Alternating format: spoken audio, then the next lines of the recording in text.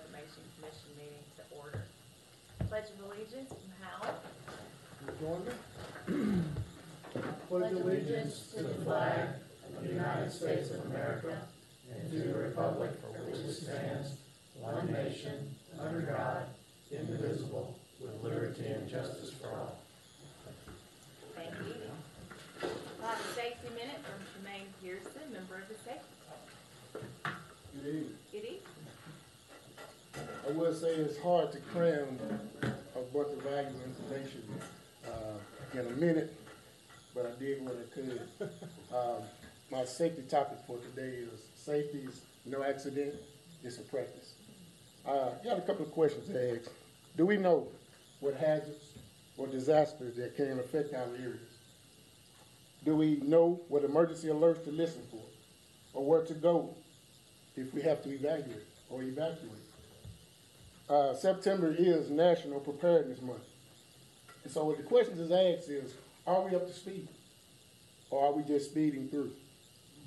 I'll explain that in just a second. I recall back in elementary school, we used to have tornado drills and fire drills. So we, as the kids, we knew where to go, how to go, what to do, when to do, and just in case somebody wasn't there, we knew who to look for. Well, safety is the same.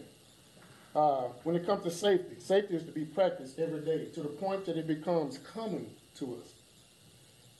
And know the difference between, as I brought up just a second ago, being up to speed and being speeding through. Being up to speed is being fully informed as to what's going on around your work area, around the building. Know what exits to go to. Know what to do just in case we come into an emergency situation.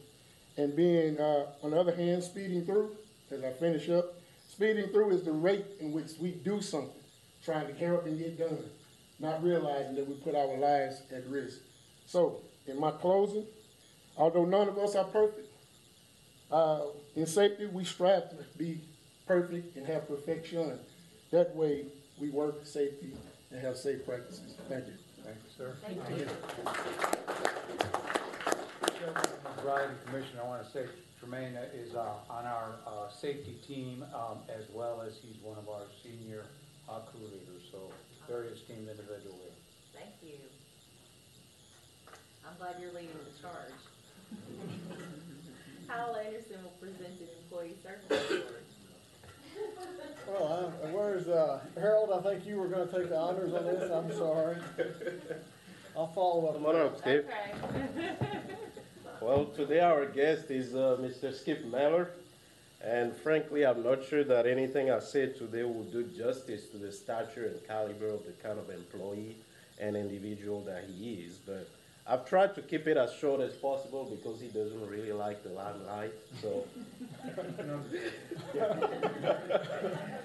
So Skip began his career with the authority on September 30th, 1997 as a utility worker. You know, his talent, his commitment to doing great work, and his leadership were quickly identified. And over the years, through various promotions, he made his way to his current role of construction and repair manager in our collection system maintenance department, where he oversees a group of 37 employees. And he has now served in that role for the last 15 years. You know, a little over 5 years ago, when I started personally at the utility, what I considered to be my first real job from a career standpoint, I worked under Skip Meller as my supervisor. He guided me and gave me an opportunity to learn about some of the construction work that is needed to provide sewer service to the residents of Little Rock. But what makes Skip's characteristic is that beyond the work that we did and continue to do each day, he constantly reminded us through his example that the main reason to continue to do great and excellent work is because we are serving a higher purpose. His unparalleled levels of integrity, honesty, respect for others have been an inspiration for me and for all the young folks who have worked for him over the years. He is a fantastic leader to have around at this utility, and it is a great privilege for me to work with you and to call you a friend. Congratulations, brother, on 25 years of service to the utility.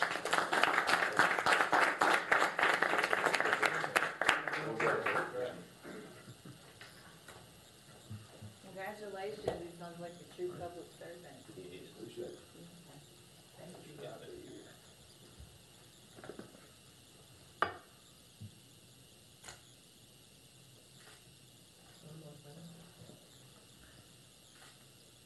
Thank you. Congratulations. Appreciate it. Thank you. Chairman, if I could. Absolutely. So I've known Skip for, 20 years. Worked closely with him for 15. I wanted Harold to make the presentation because he's his current supervisor, but, and my words are not probably as glamorous as Harold's are. So all I can say is you could not ask for a more dedicated employee. And I think also, you're thinking about words, what came to me was rock solid. He is always there when you need him to be there.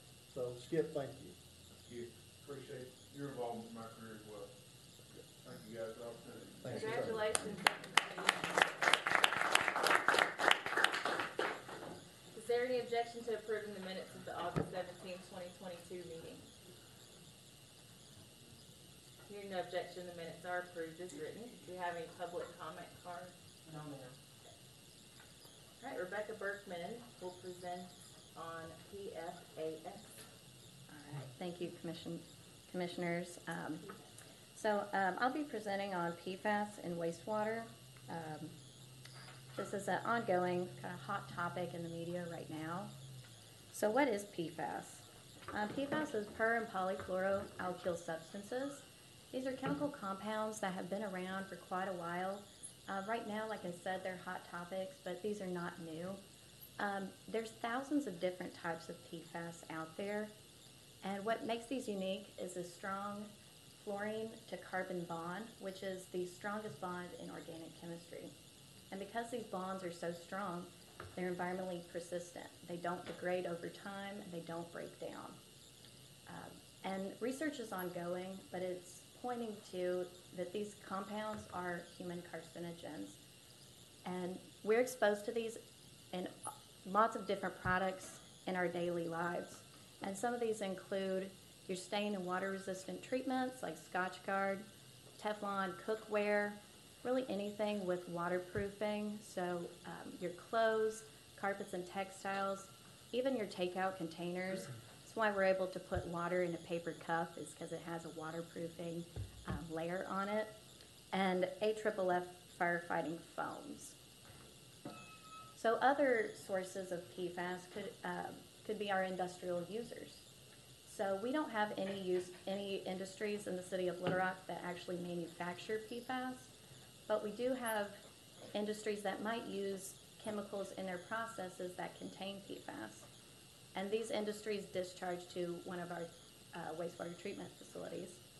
We also have landfills that, like you saw in the previous slide, there's all sorts of different consumer products that could contain PFAS. And when these are done in people's homes, they go to the trash and that's sent to a landfill.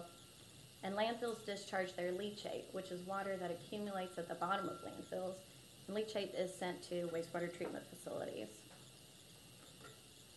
So whenever it comes to us, we treat it in two ways. The liquid fraction is treated and is sent back into the receiving stream.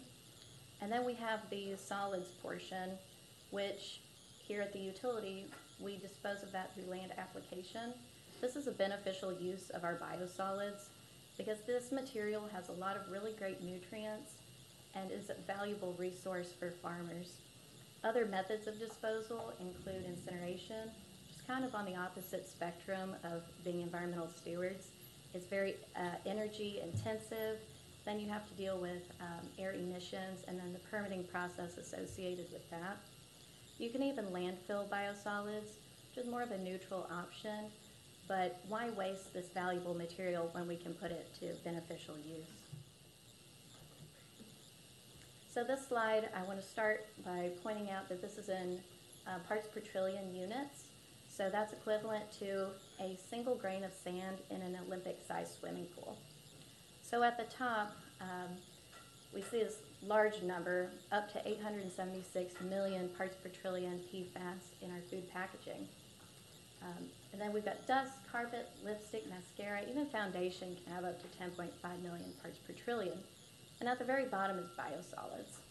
So what I really want to point out in this slide is right now there's a lot of talk about PFAS in biosolids, but what people don't realize is we're exposed to this in all sorts of methods.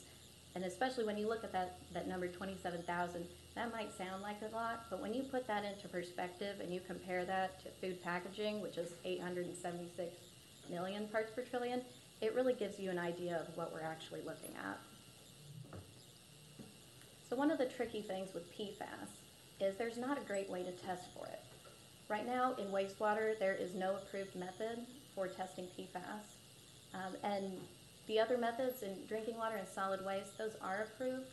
But one thing I want to highlight is these can only test for 40, 29, 24 different types of PFAS. And if you remember from the first slide, there's thousands of different compounds in this family. So really what it shows we can only see a very small amount of what we're actually dealing with. So in other states, this is an issue that each state is kind of addressing uniquely. There is no federal guidance right now. It's ongoing. So the states are kind of each doing their own thing. So Maine, for a while, they actually banned biosolids land application. And this was a fear-based action that they made this decision without having all of the facts. And then we see states like Michigan that are taking they're leading the charge in PFAS. They do require PFAS testing for land application, and they've issued limits for land app. And they focus on source reduction initiatives, and they've seen a lot of progress by taking that approach. And then Wisconsin's another great state that is really focusing on the science before they're taking action. So what does that mean for us? So Arkansas has not issued any limits for PFAS in wastewater. They're really kind of taking a backseat approach to wait and see what the federal government is going to issue. But the federal government, through the bipartisan infrastructure law, they have allocated money to the states to fund studies for emerging contaminants. And so we're applying for some of that funding. So we want to know, do we have PFAS in our system? If we do, how much? Do we have any major industries that are contributing to that? And we plan on doing that, answering those questions by a multi-phase study, which would start with looking at our industrial users, followed by doing a deep dive into our treatment plants and our biosolids. One of the reasons we want to do this is so that we can communicate to farmers and the public. So whenever we land apply biosolids, we're reliant on our partnership with farmers to use that land for disposal. So we need to be able to answer any questions they have, and if they have any concerns, try to ease those a bit. And same with communication to the public. There's a lot of information out there that's really based on fear, and so being able to inform our residents of what's actually going on is very important to us. So how do we want to tackle this? Really the best way is source reduction, and we can't go into people's homes and tell them, no, you can't use Teflon and you can't use Scotchgard. But what we can do is we can look at our industrial users, and we have authority with our industrial pretreatment program to set limits and require pretreatment before it's discharged to the collection system. And really with that, it's easier and more efficient to treat a high concentration, low volume than it is to allow all of the discharge from the whole city to dilute that and then have to treat a small amount in a very large volume. So right now there's several well-respected organizations that have done some research, and what they've found is that when the states do impose limits for PFAS, the capital and O&M costs really skyrocket. And so I want to make sure that we're aware that when we look out at 5 and 10 years in the future, that this is something that we'll have to be mindful of. And also, wastewater industry groups, they're really pushing for a CERCLA exemption for wastewater utilities.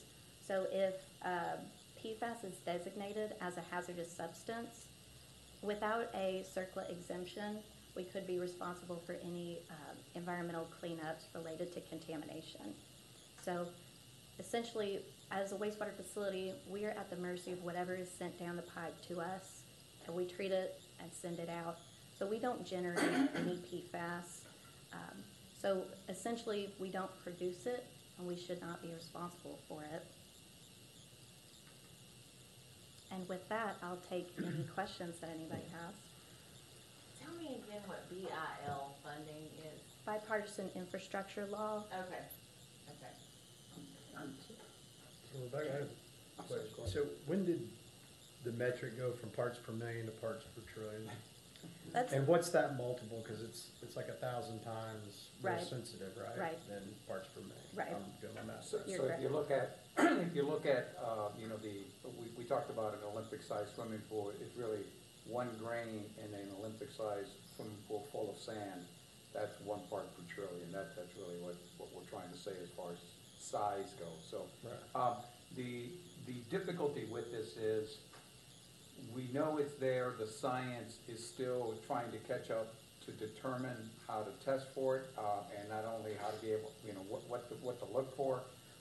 So there's a lot of moving pieces here, but I think it's important for us to take a proactive approach. As Rebecca stated, if we can reduce it coming into our facility, we're just gonna save money in the long run, and it's important for us to do that. And I wanted to add, while Rebecca and our operations team are looking at this and really talking with their colleagues across the country about what's happening on the technical level, I am working with colleagues in government relations and legal staff across the country, keeping tabs on what's happening at the state level as this is progressing, as well as what's happening at the federal level, because we do expect some federal legislation. So this topic is probably the #1 topic across the industry nationwide. And Commissioners, we're also, I've got, I think, two meetings already scheduled with our congressional delegation to talk specifically about this and the impact to all wastewater utilities in the state. Yeah, I'm just concerned that it's an article coming out every day on PFAS. It's a news story out Yep. every day on PFAS. So our attempt to get ahead of the curve and our education of the public, so I think that's arming them with facts. And so I see that we're gonna do some studies and we're looking at those things. What more from a customer education? Are we looking at, we're waiting to get the facts back before we educate them? Or are we gonna let them know something ahead of time that we're doing that to make sure they know we're there? So one of the things, and I don't know, Kanita, one of the things we want to do is actually our website to be able to have a pretty robust part of the website that talks about the PFAS and what it is, the myths and everything else. The unfortunate part is until the study is done, we won't have information on what we can put in for us. I think that just some of the information we just shared may be beneficial for the general communities to know about that, so we can damper or tamper down rather that fear that's out there. Because I mean, as we know with media, they're running with it. I mean, seriously, I'm getting articles daily still about PFAS too. So this may be something that we could do to maybe get ahead of the curve as we're waiting on information to come in. Excellent. All right, thank you. Thank you, great report. Thank you. Tanya Wallace will present a resolution for financing of emerging contaminants. Good afternoon, Commissioners. Good afternoon. Good afternoon. I appreciate Rebecca giving the presentation on PFAS. Her presentation, and it's a good introduction into what our request is here with the resolution of signatory authority on emerging contaminants. And I'm not using PFAS, but I'm using emerging contaminants because contaminants that typically are not regulated under current environmental laws. So you could do multiple studies on other things other than just PFAS if you really wanted to. So what is a resolution of signatory authority? It designates a signatory agent for Little Rock Water Reclamation Authority, that those who are that are signatory agents, they are allowed to execute the funding application that we would submit to Arkansas Natural Resource Commission. It would also allow them to sign and accept the loan agreement if made. But the one important thing to know is before we would sign any loan agreements, we would be back before this commission asking for a resolution of intent, which would identify the amount of the loan. So why do we need the resolution of signatory authority now? As stated before, with the Infrastructure Investment and Jobs Act, also known as the Bipartisan Infrastructure Law, there was a piece in that law to allow money to fund emerging contaminants and for water and wastewater. So within Arkansas wastewater side, they're allowing $612,000 a year for 5 years towards emerging contaminants. And this could possibly be 100% principal forgiveness loans. What will happen, we have to have this resolution of signatory authority to submit with an application to Arkansas Natural Resource Commission. The commission will meet in November, and at that time they will determine if we are approved and if it is 100% principal forgiveness. So we are able to keep that application and requesting that funding at that time and move forward, or we could pull it back if we wanted to. But we have to have this resolution of signatory authority to go with the funding application to the commission at Arkansas Natural Resources. Is there any questions? I'm just curious how long you think the study would take. It says $612,000 a year for 5 years. Do we think it would take 5 years to complete the study? No, the $612,000, that's the money that for Arkansas, any entity, wastewater entity in Arkansas can request some of these funds, and that's the only amount they're allowing for the whole state. So it's a small portion of grant funding. So multiple utilities. Oh, yeah. Multiple Right. utilities. We're the first to have requested funding for this. Matter of fact, I've conversations with A&RD. They were very interested in wanting to help. So how long do we think it will take? Do you know any idea? I think studies we've looked at with the multi-phase approach would be probably 5 months per Okay. phase. Okay. So if we found next year that we wanted to go into some more studies, we could apply again when the next group of money, $612,000 is available next year for 5 years. You could do that each year if you wanted to. Do we have a specific thought about exactly what we're looking for, or is there some idea of what possibly could be an emergency? No, so our goal again is to concentrate, I think it's gonna be on the, give or take 40 of the 1,000 and because that's the only thing right now that science is able to do. But of those 40, our goal is to first start off with what is our industry doing? Is there anything within our industry that's adding to it? So if we find one that has a spike, how do we work with that particular industry to reduce it before it gets into our system? And then the second part is, what does it look like once it reaches our facility? So if you look at it, there's so many things that have PFAS in them that by the time it gets to us, it's combined. And so what does that look like? And then at the end, what does our effluent look like, as well as what does our byproduct look like? Any more questions? Yes, but I'm gonna save us the time and think about that. Well, staff is requesting commission to adopt the resolution of signatory authority that must be submitted with the emerging contaminants funding application to Arkansas Natural Resource Commission.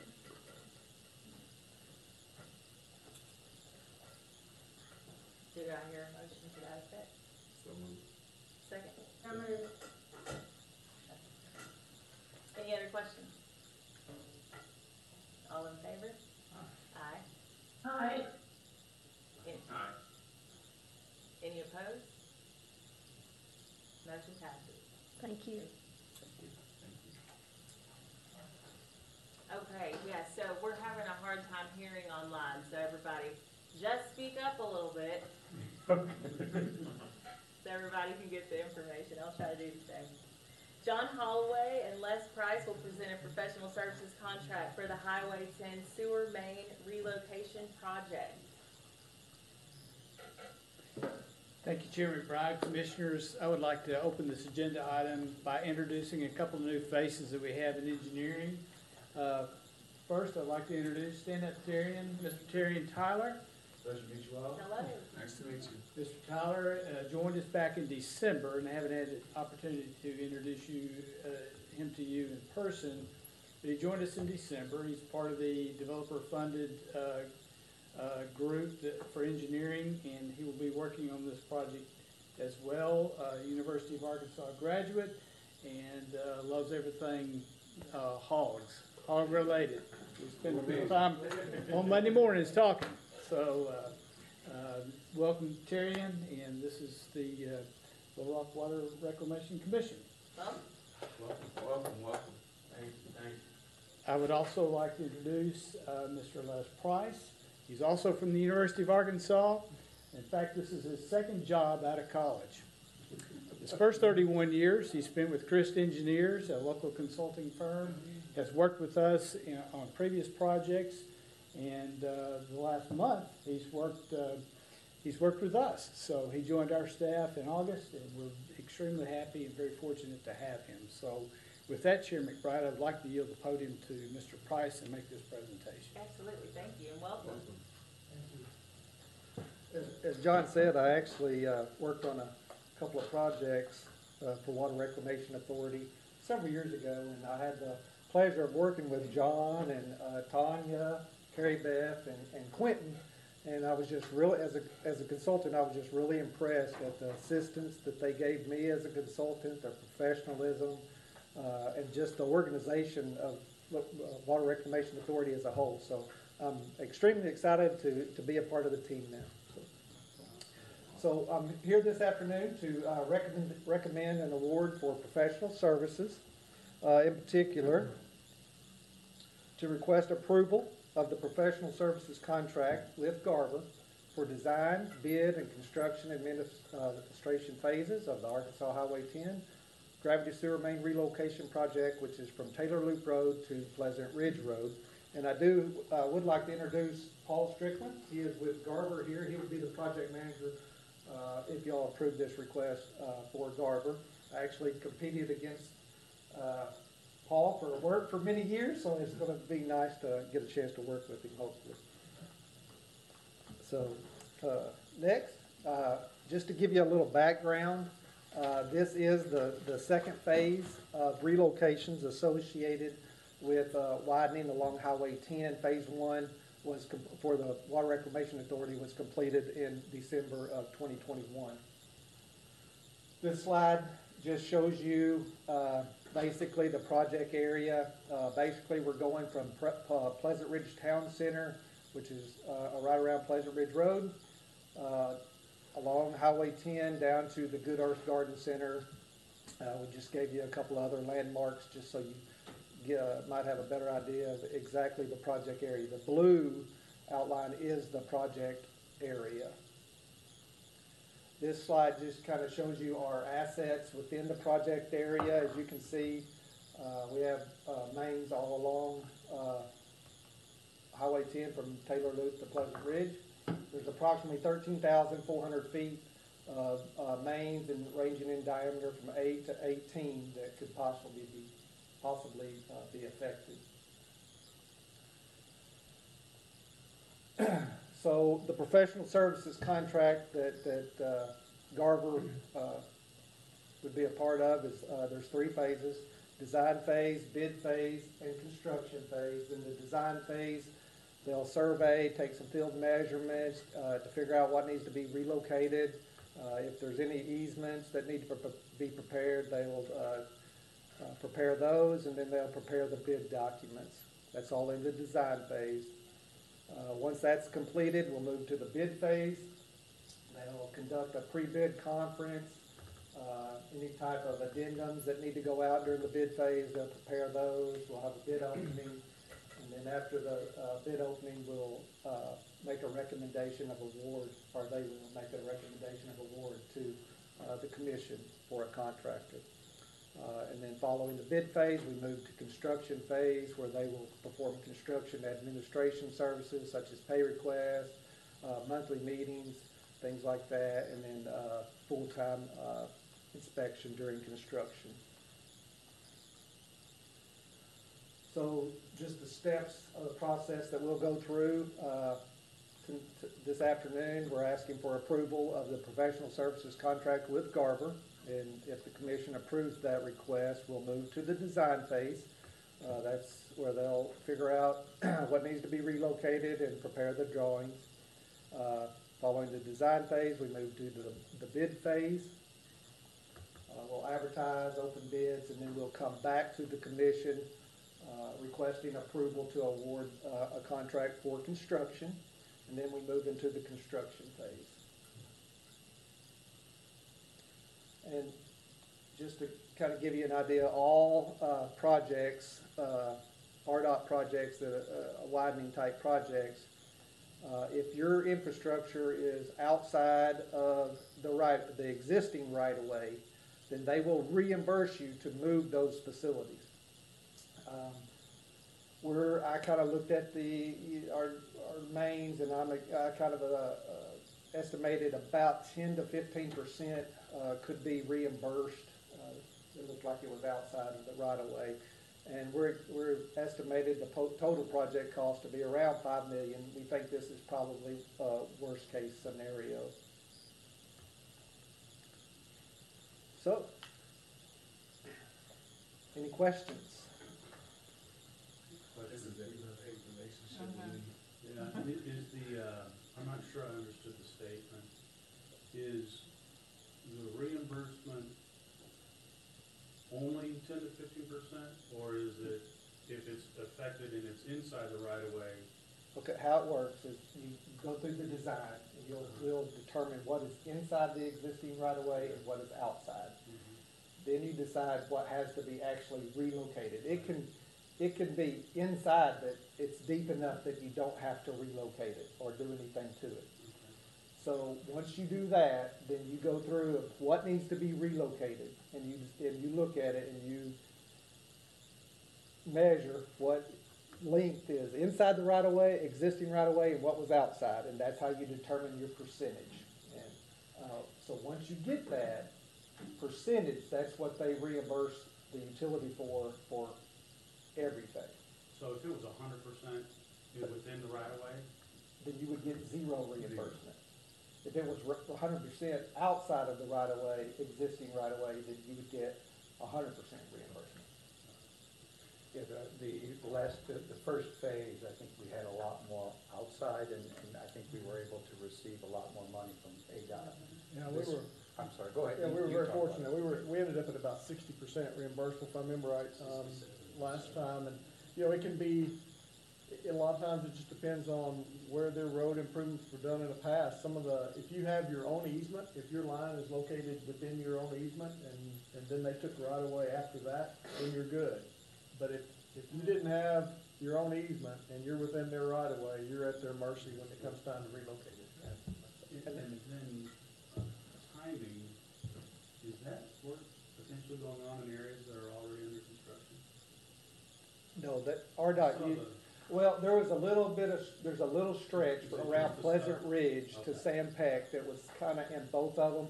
That's usually transitions, So they're gonna be able to seal up the road and we're not gonna go back in well, on a completed project? oh, no, we will move our stuff, everybody will, all utilities will move their facilities prior to the highway department coming in with their contractors.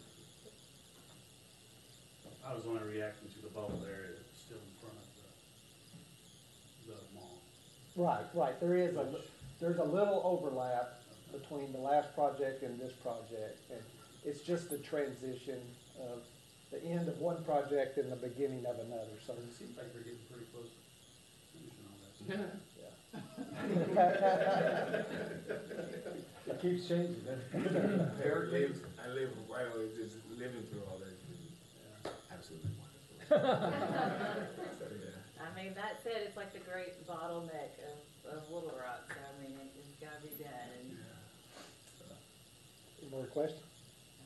All right, so staff is requesting the commission to authorize CEO Greg Ramon to negotiate and execute the professional services contract with Garva for design, bid, and construction administration phases of the Highway 10 from Taylor Loop Road to Pleasant Ridge Road, Gravity Sewer Main relocation in an amount not to exceed $735,000. This is an hourly contract, and that's how RDOT makes you do it. It's an hourly contract, and that is the not to exceed amount. Okay, do I hear a motion? So moved. Second? Any other questions? All in favor? Aye. Aye. Any opposed?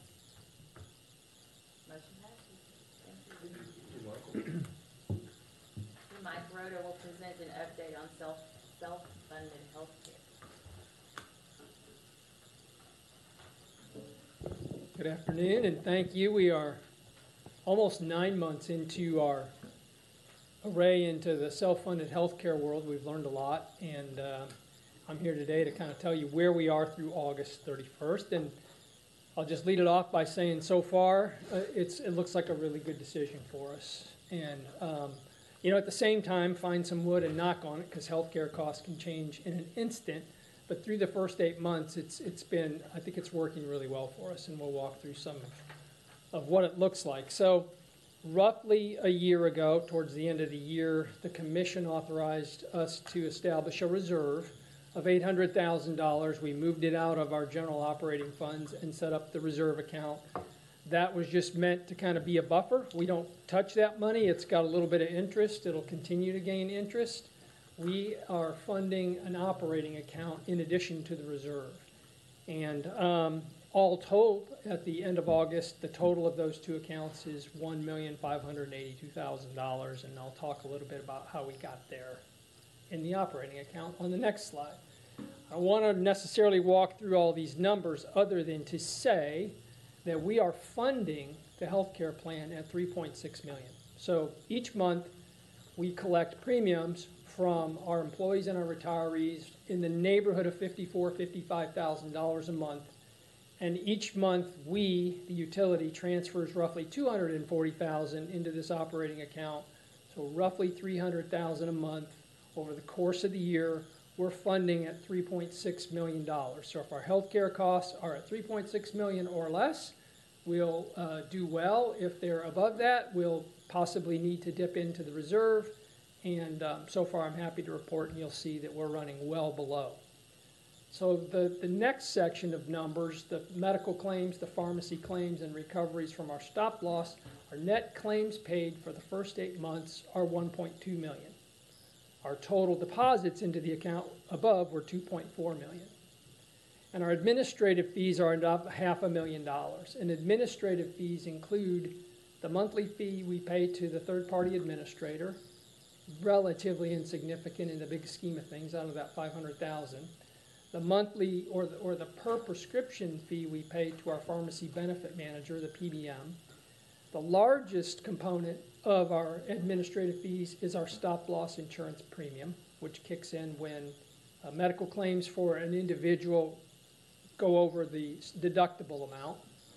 And also fees that we pay to Payer Matrix. Payer Matrix is an extension, basically, of our pharmacy benefit manager, and they seek alternative funding for our employees and the utility for specialty high-cost drugs. We've got a few people out of our total population that are in the Payer Matrix program. We pay Payer Matrix a percentage of the savings that we incur by not having to pay full price for those high-cost medicines. So we started the year with $180,000 in this account. We added $2,348,000 in the first 8 months in deposits. We had net claims paid of $1.2 million, administrative fees through August of $532,000. That's how we get to our $780,000 balance in the operating account, exclusive of the $800,000 in the reserve. And I've also got on this slide just a reminder, not in these numbers, is that we paid employees' HSA contributions at the beginning of the year totaling $320,000. So that's up and beyond the money that we're talking about here today, but just all in healthcare costs. I think another important point to remember is when we were looking at staying fully insured a year ago, our quote for renewal with Blue Cross Blue Shield was a 19% increase compared to where we were, which would have been $3.9 million. If we had stayed fully insured, our total medical cost this year would be roughly $3.9 million. By going self-insured through August with the data I've shown you, it projects out to total claims and admin fees of about $2.9 or $3 million.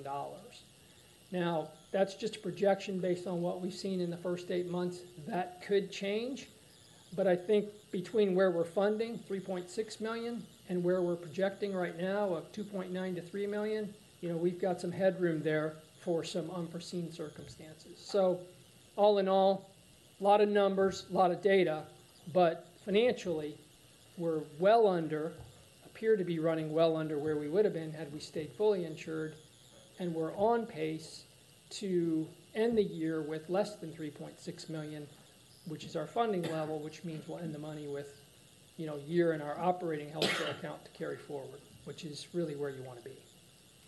And Chairwoman McBride, Commissioners, so last year when Blue Cross and Blue Shield said that it was going to be a 19% increase, obviously that's when we went into the self-funded. We did not increase the rates to our employees last year. And so even with that, you can see that we're in a pretty good place with that. What we did do is we made some structural changes to our healthcare plans, and so I think we're seeing some of the benefit of that as well. Correct. What do you attribute might be the biggest piece there with the claims of anticipate? I guess that, did we just anticipate more, or did with that budget that was created, or is it just that was it healthy? I mean, what do we? Are you talking about the difference between the 3.6 million and where we're coming in at 3? Well, the projection from the actuary was about 3.2 million, but we were, it was recommended to us by our insurance broker that you always put about a 12% cushion on that because it's just an actuarial projection. So the 3.2 million times 1.12 is 3.6 million. So we're coming in pretty close to where they projected based on where we're running right now. So the difference is just that fudge factor that we put in addition at their advice, their recommendation. I think the recommendation. other thing, Michael, is that we're seeing some pretty substantial savings in our prescription portion of the. My last question is just how is the overall program for the employees? I guess it's more of your grade. Those are the next 2 slides. Oh, okay. Thank you, Commissioner. Because clearly the financial impact is one important component, but the other is how do people perceive what we've offered and what they're getting. So recently, all we had was anecdotal information until last month. Our Human Resources Department sent out a short survey asking our employees to provide some feedback about their experiences with United Healthcare and our TPA UMR, as well as our pharmacy benefit manager, Magellan. So we asked 188 employees to provide feedback on their experiences, and we got 77 total responses. And out of those 77 total responses, 44 provided additional comments concerning the healthcare side of it, the health portion, the medical side of it, and 39 provided additional comments on the prescription side. The majority of the responses were either favorable, they had limited experience, or they had no comment. We did have a few concerns, and those are on the next slide. There were 6 responses that were critical of our plan design. Comments like our premiums are too high, our deductibles are too high, and out-of-pocket requirements are too high. So really they have nothing to do with the fact that we went self-funded or that we chose United Healthcare. These comments would be in place even if we had stayed fully insured with Blue Cross Blue Shield, and maybe even more so because we would have had a 19% increase.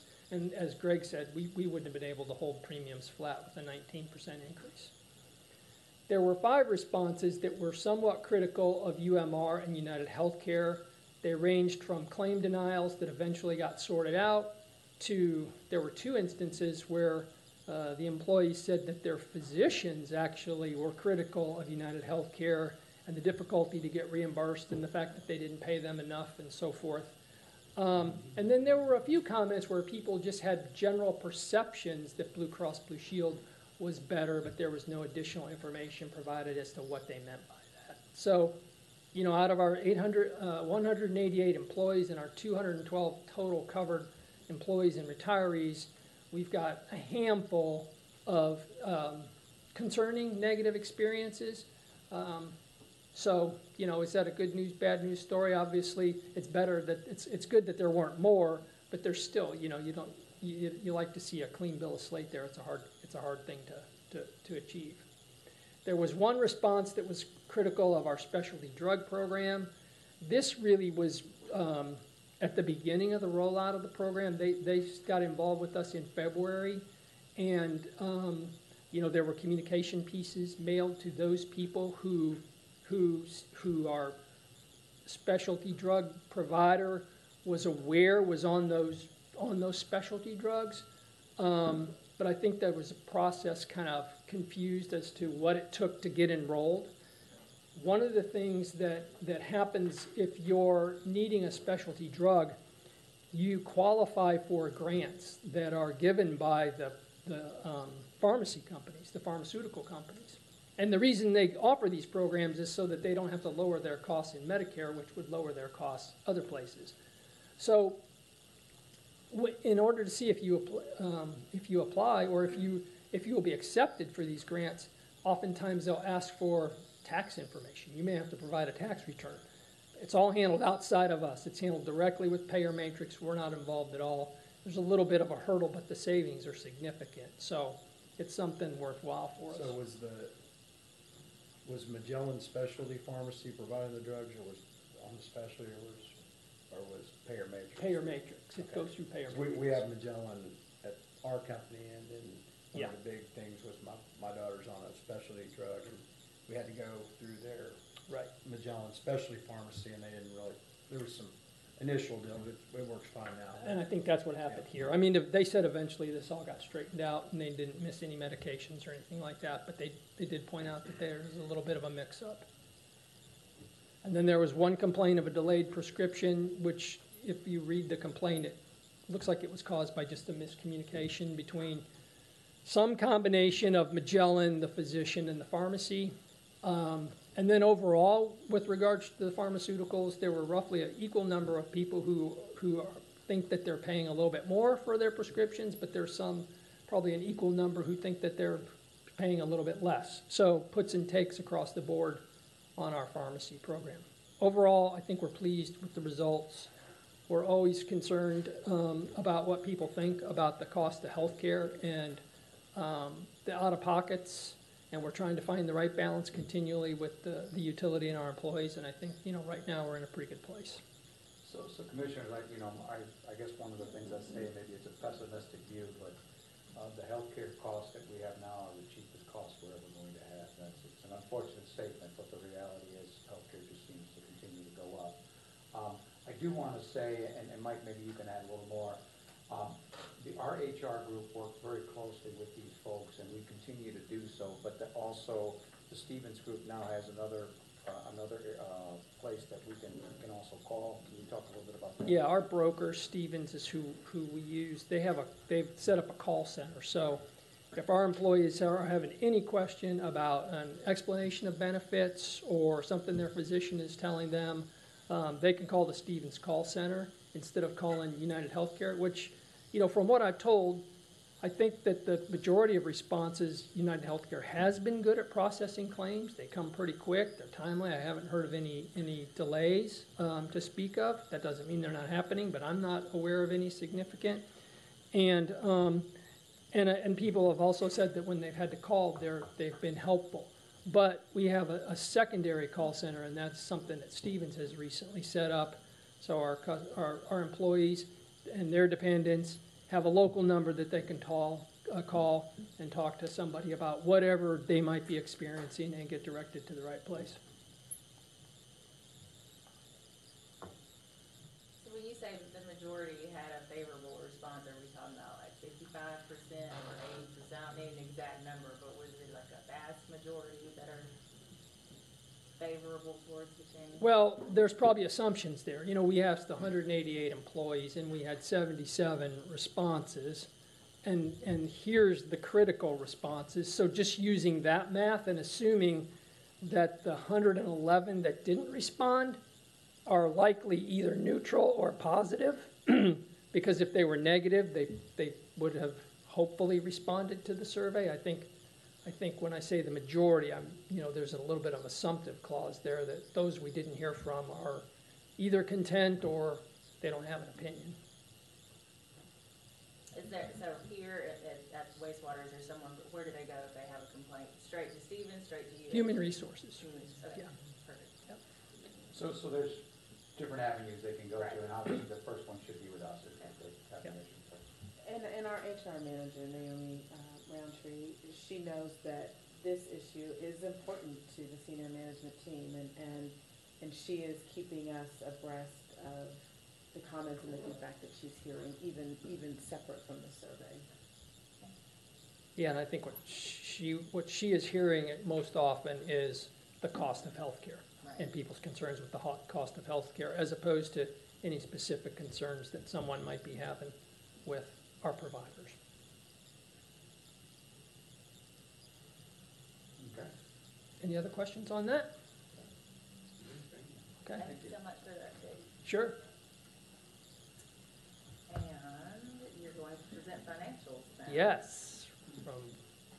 So here's our financial update for August, and in the middle of last week, roughly a week ago, utility actually hit 600 days without a time loss, accident, or injury.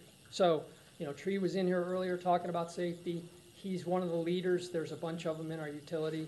Our people do a really good job. This is dangerous work, and 600 days is a significant accomplishment. So, And Michael, I just want to say that I was talking to Cherie, and she's our safety supervisor, and 600 days equates to about 1 million man-hours, or people hours, if you will, of safe work. So that's a big number. We'll find out next month, because we've asked the state to look into that to make sure that we get a nice award. yeah, they presented an award, and so we've applied for it, and hopefully we'll be able to present that at a future commission meeting.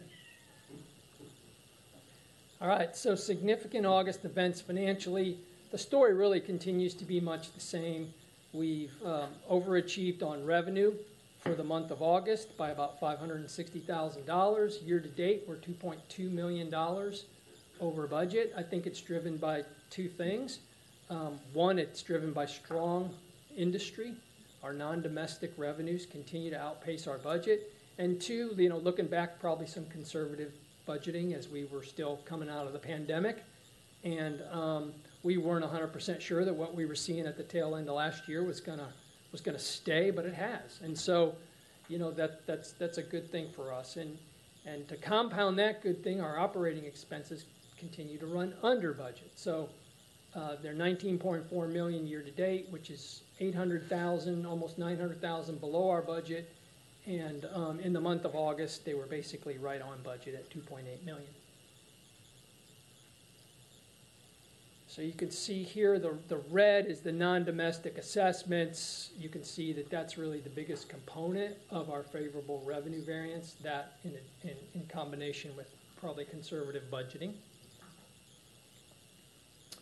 And our operating expenses, again, right on budget. There were some puts and takes there. We continue to run under on salaries and benefits, primarily just because while we try to get back up to full staffing, we're making significant inroads on that. We still have a number of open positions at any given time. Supplies were slightly over budget, as were contract services. Consumption. Again, this was a huge topic 3 years ago when consumption was falling all the way across the board. The pandemic righted those numbers of all the bad things that happened in the pandemic. The water usage was I guess a good thing for us. And so if you look at the rolling 12-month averages, which would be August of 2022 back through September of 2021. Our domestic is just increased about 1.5%, but our non-domestic, which is again driving our revenue favorability, is almost a 7% increase in consumption on the 12-month rolling average. What's driving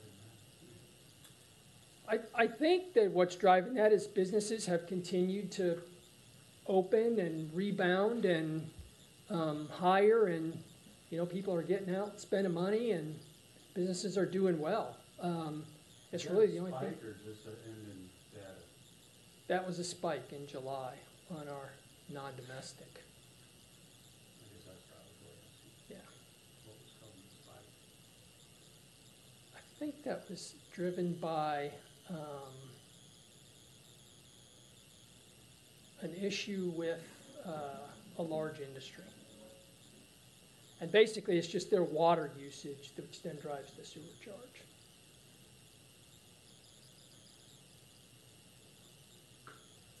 Yeah. So from a cash flow perspective, we've got 74.9 million, just under 75 million in the bank at the end of August, of which the vast majority is in our operating reserve, 66.2 million. We're required to have a reserve of 9.4 million. Obviously, we're running well above that. And from a debt perspective, our outstanding debt at the end of August is 392 million, up slightly from the end of July, and our interest expense continues to run about $1 million a month. Questions? Okay. The final thing I want to mention is, and we've talked about this before, but just a reminder, we've been continuing to talk with ANRD about restructuring debt to flatten out what we call our, that hump or the debt cliff, if you will, when we get out to 2037. Our debt service costs drop significantly.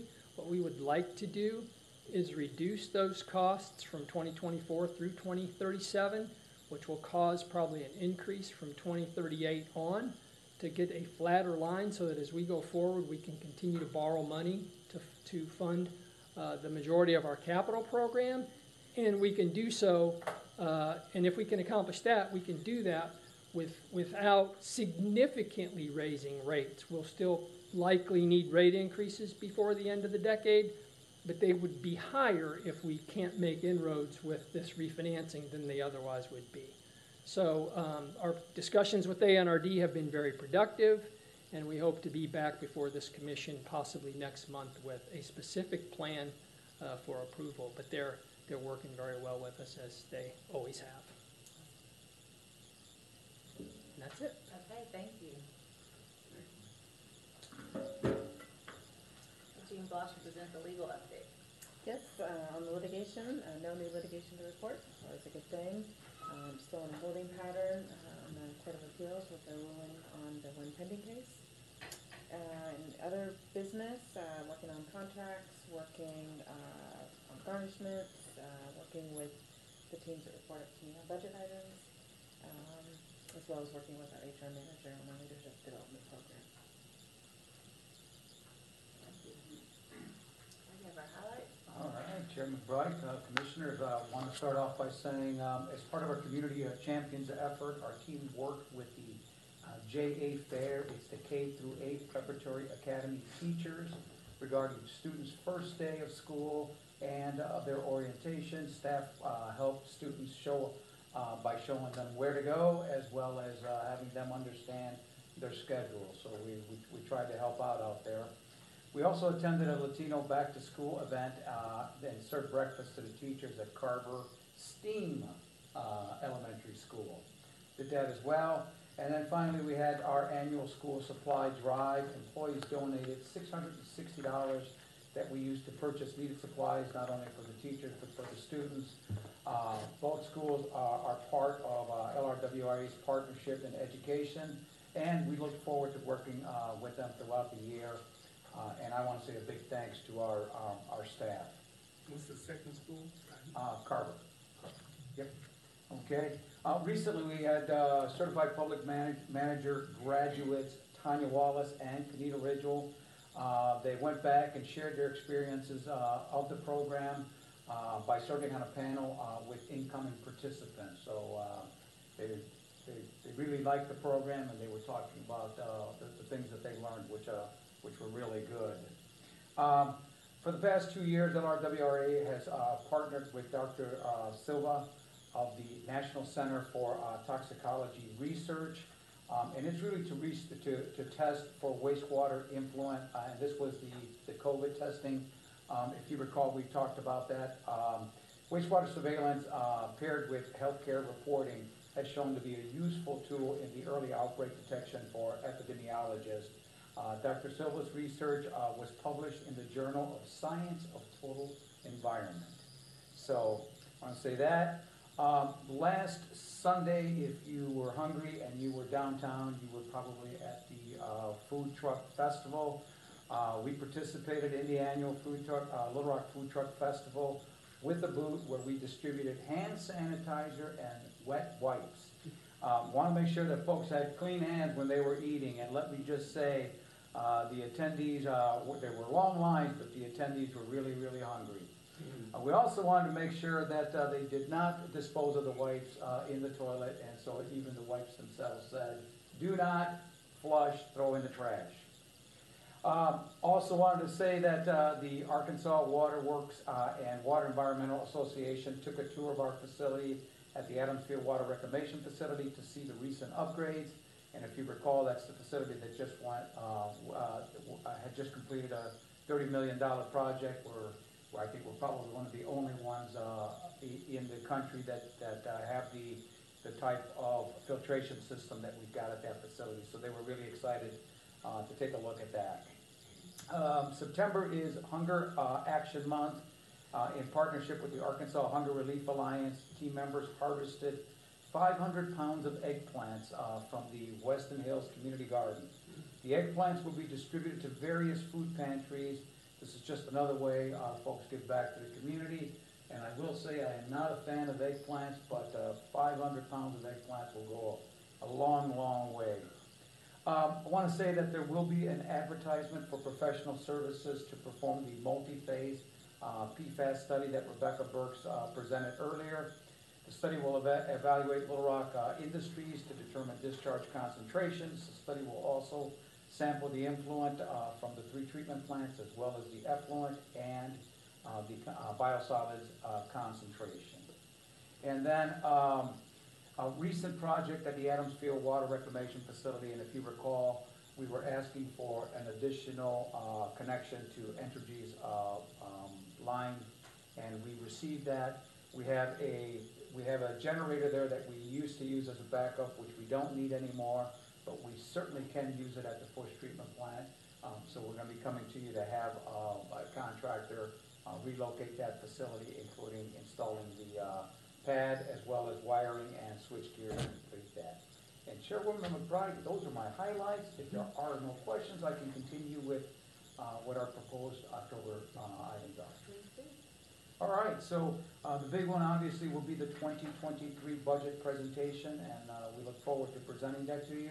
I will say that staff has worked extremely hard on this, and we've been extremely responsible. So we look forward to presenting the budget to you. Potential Arkansas Natural Resources Division refinancing.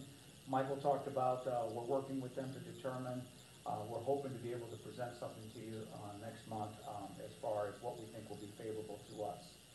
Also, Kanita will talk about our low-income household water assistance program.